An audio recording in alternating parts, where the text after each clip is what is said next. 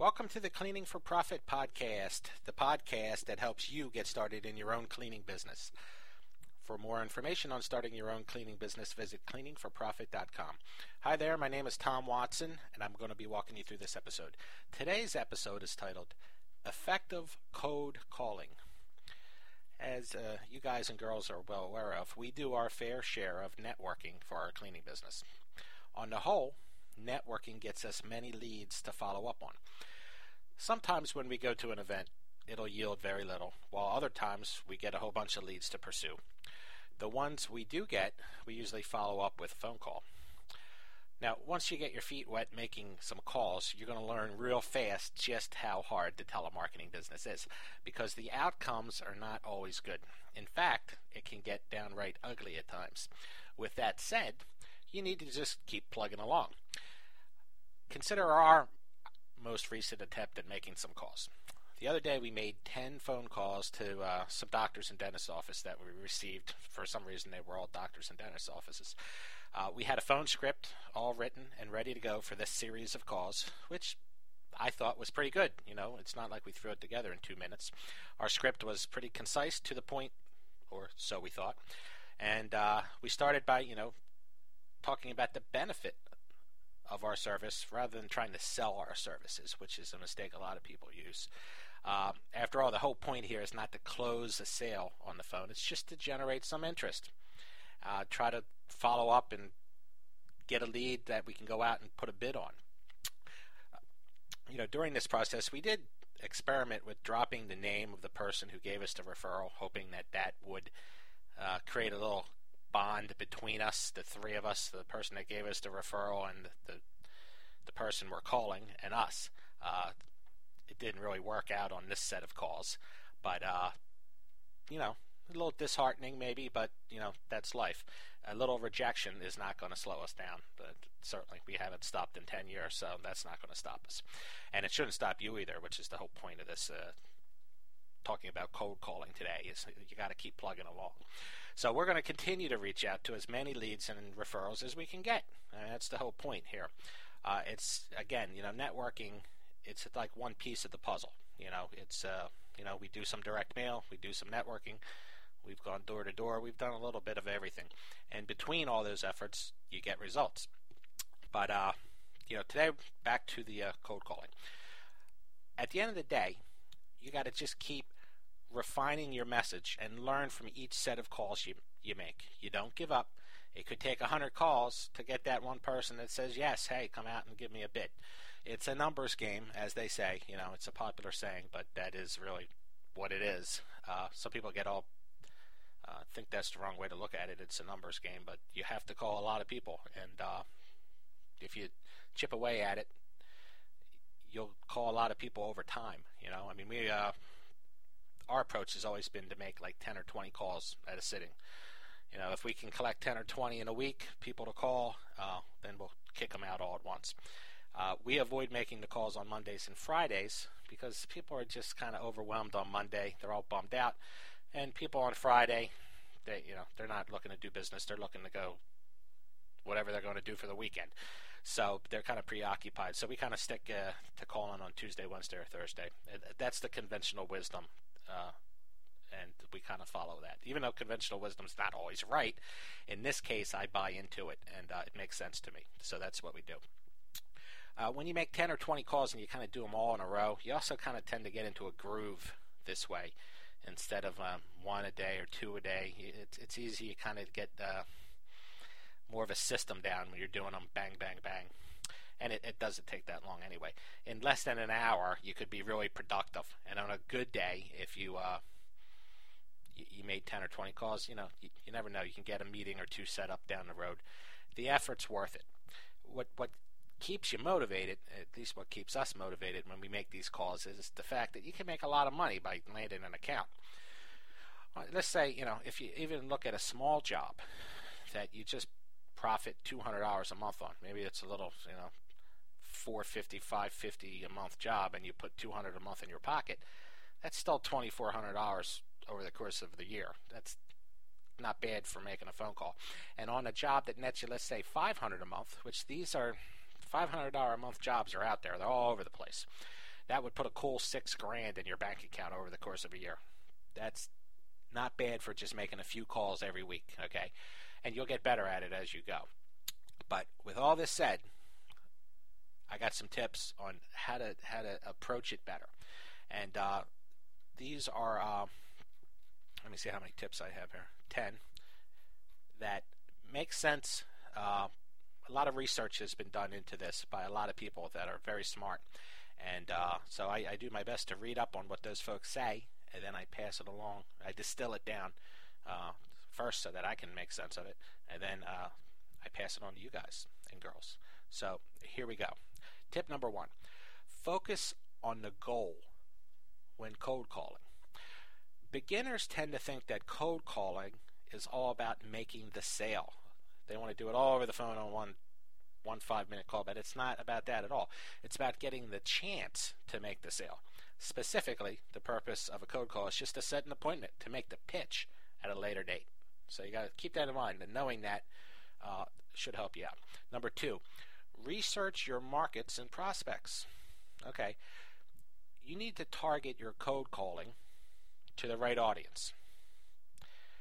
This means that you would not use the same script for calling a doctor's office as you would for calling a shipping company, because their needs are different, and you want to be able to kind of tailor the message as best as you can to whoever you're talking to. You know, what's important to them. So another thing to keep in mind, just keep in mind who you're talking to. Number 3, prepare an opening statement for your cold call. Okay, this is essentially organizing your thoughts before the call takes place. It also helps you to avoid the common mistakes that a bad opening statement will do for you. You know, a lot of times you open up the whole conversation wrong, and you're just giving the other person a chance to terminate the call. For instance, don't ask, "Is this a good time to speak with you?" or "How are you doing today?" I get used those lines all the time on me, and they really more or less annoy me because, it turns out, I guess research suggests it does annoy a lot of other people too, because they know something's coming with that question. And so I included this because it makes sense to me, because I don't like to be set up, so to speak. Keep in mind, you don't want to read your opening statement like a computer robot into the phone. Okay, you use it as a framework to get the cold calling conversation off to a good start. And this is how you would structure the call along these lines. Number 1, a greeting and an introduction. Next, a reference point, which is like something about the prospect. Number 3, the benefits of the product or service you offer. And a transition to a question. Now, this is how this would tie in when you put it all together. And I wrote up an example for you. The phone rings, they answer. "Good afternoon, Mrs. Davis. This is Bob Smith with Green Clean Janitorial Service. I read in the local paper that you recently broke ground for a new office complex.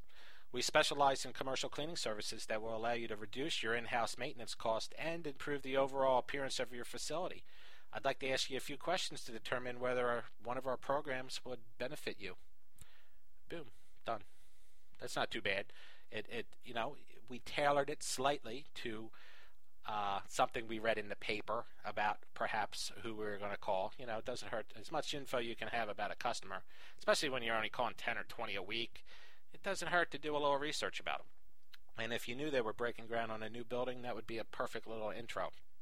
And that's you can tailor that to whatever you want it to be. So I would replay that and use that as a nice framework, because it's not too long and wordy, but it kind of gets the painful part over within 10-15 seconds, and then you go from there and see what it yields.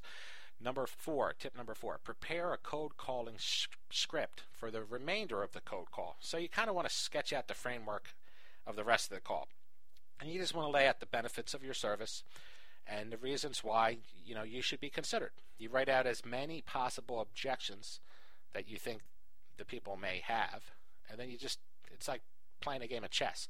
You want to anticipate what they're going to say and then have an answer for it, in other words.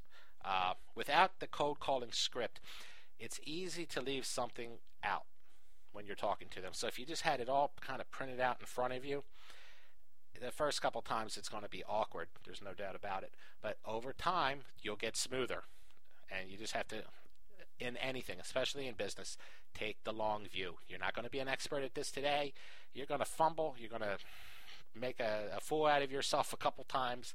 So what? Okay, just keep going. You'll get better as time goes on.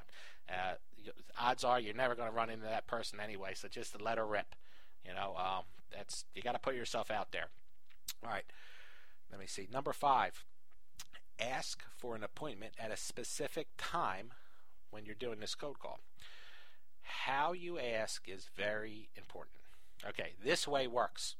Would Wednesday at 11 a.m. be a good time to meet?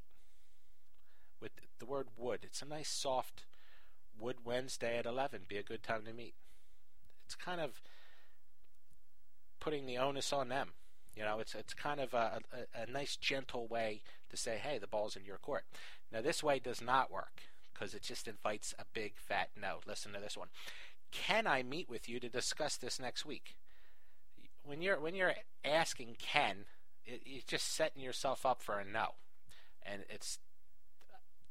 I'd avoid that at all costs. I already knew this before I read this one. And the first way to ask is much better than the second. So just remember, would Wednesday at 11 a.m. be a good time to meet? Nice, smooth, and it works. Certainly over the other way. Number 6, the gatekeepers are your allies, not your foes. The gatekeepers are the people who answer the phone. They're the people who are trying to protect their boss from people like us, trying to call them and get them to consider our services.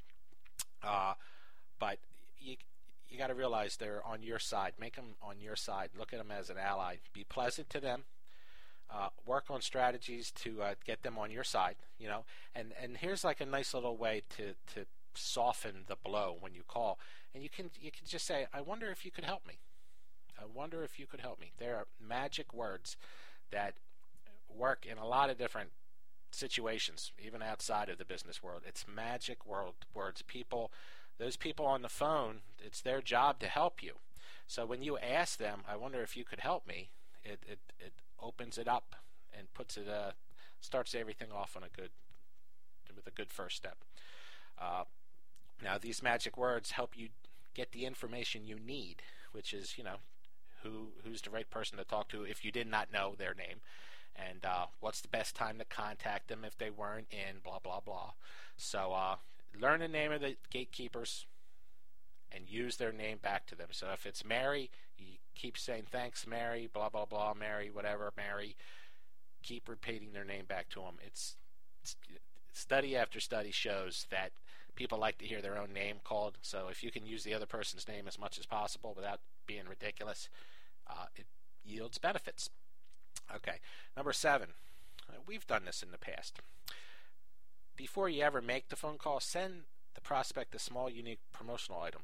We do this with refrigerator magnets because I'm a gigantic fan of refrigerator magnets. Nobody throws them away. For some reason, people have a high perceived value of them. It's just like they won't just toss them in the trash. They'll put them on their fridge or somebody's fridge or anything metal. So it helps you break the ice with the potential person before you ever talk to them. Because sometimes they'll realize that, oh yeah, you sent me blank. You sent me that magnet. Yeah, I remember that magnet. Yeah, I appreciate that. And it kind of starts it off on a positive note. I do not do that all the time, but I'm only kind of reading to you what this study said, and if they put a lot of thought into this study, which it certainly read like it did, they must know what they're talking about. So it's a good thing to consider. Oh, here's number 8. Do your cold calling early in the morning. I believe this one. The best time to reach the decision maker is first thing in the morning. And for most people, that's the time they're most energized and willing to entertain offers. I do believe that. I don't know how they really measured that, but that's makes sense to me. And again, that's why I included it. Number 9, be persistent when cold calling. This is the name of the game in business. Persistence is just, if I could pick one thing, you got to be. It's more important than being good. It's more important than anything. Keep at it. You will get better over time. And this is how it applies for this. It's a little known fact. 80% of all new sales are made after the 5th contact. So that means the first 4 times, nothing's going to happen.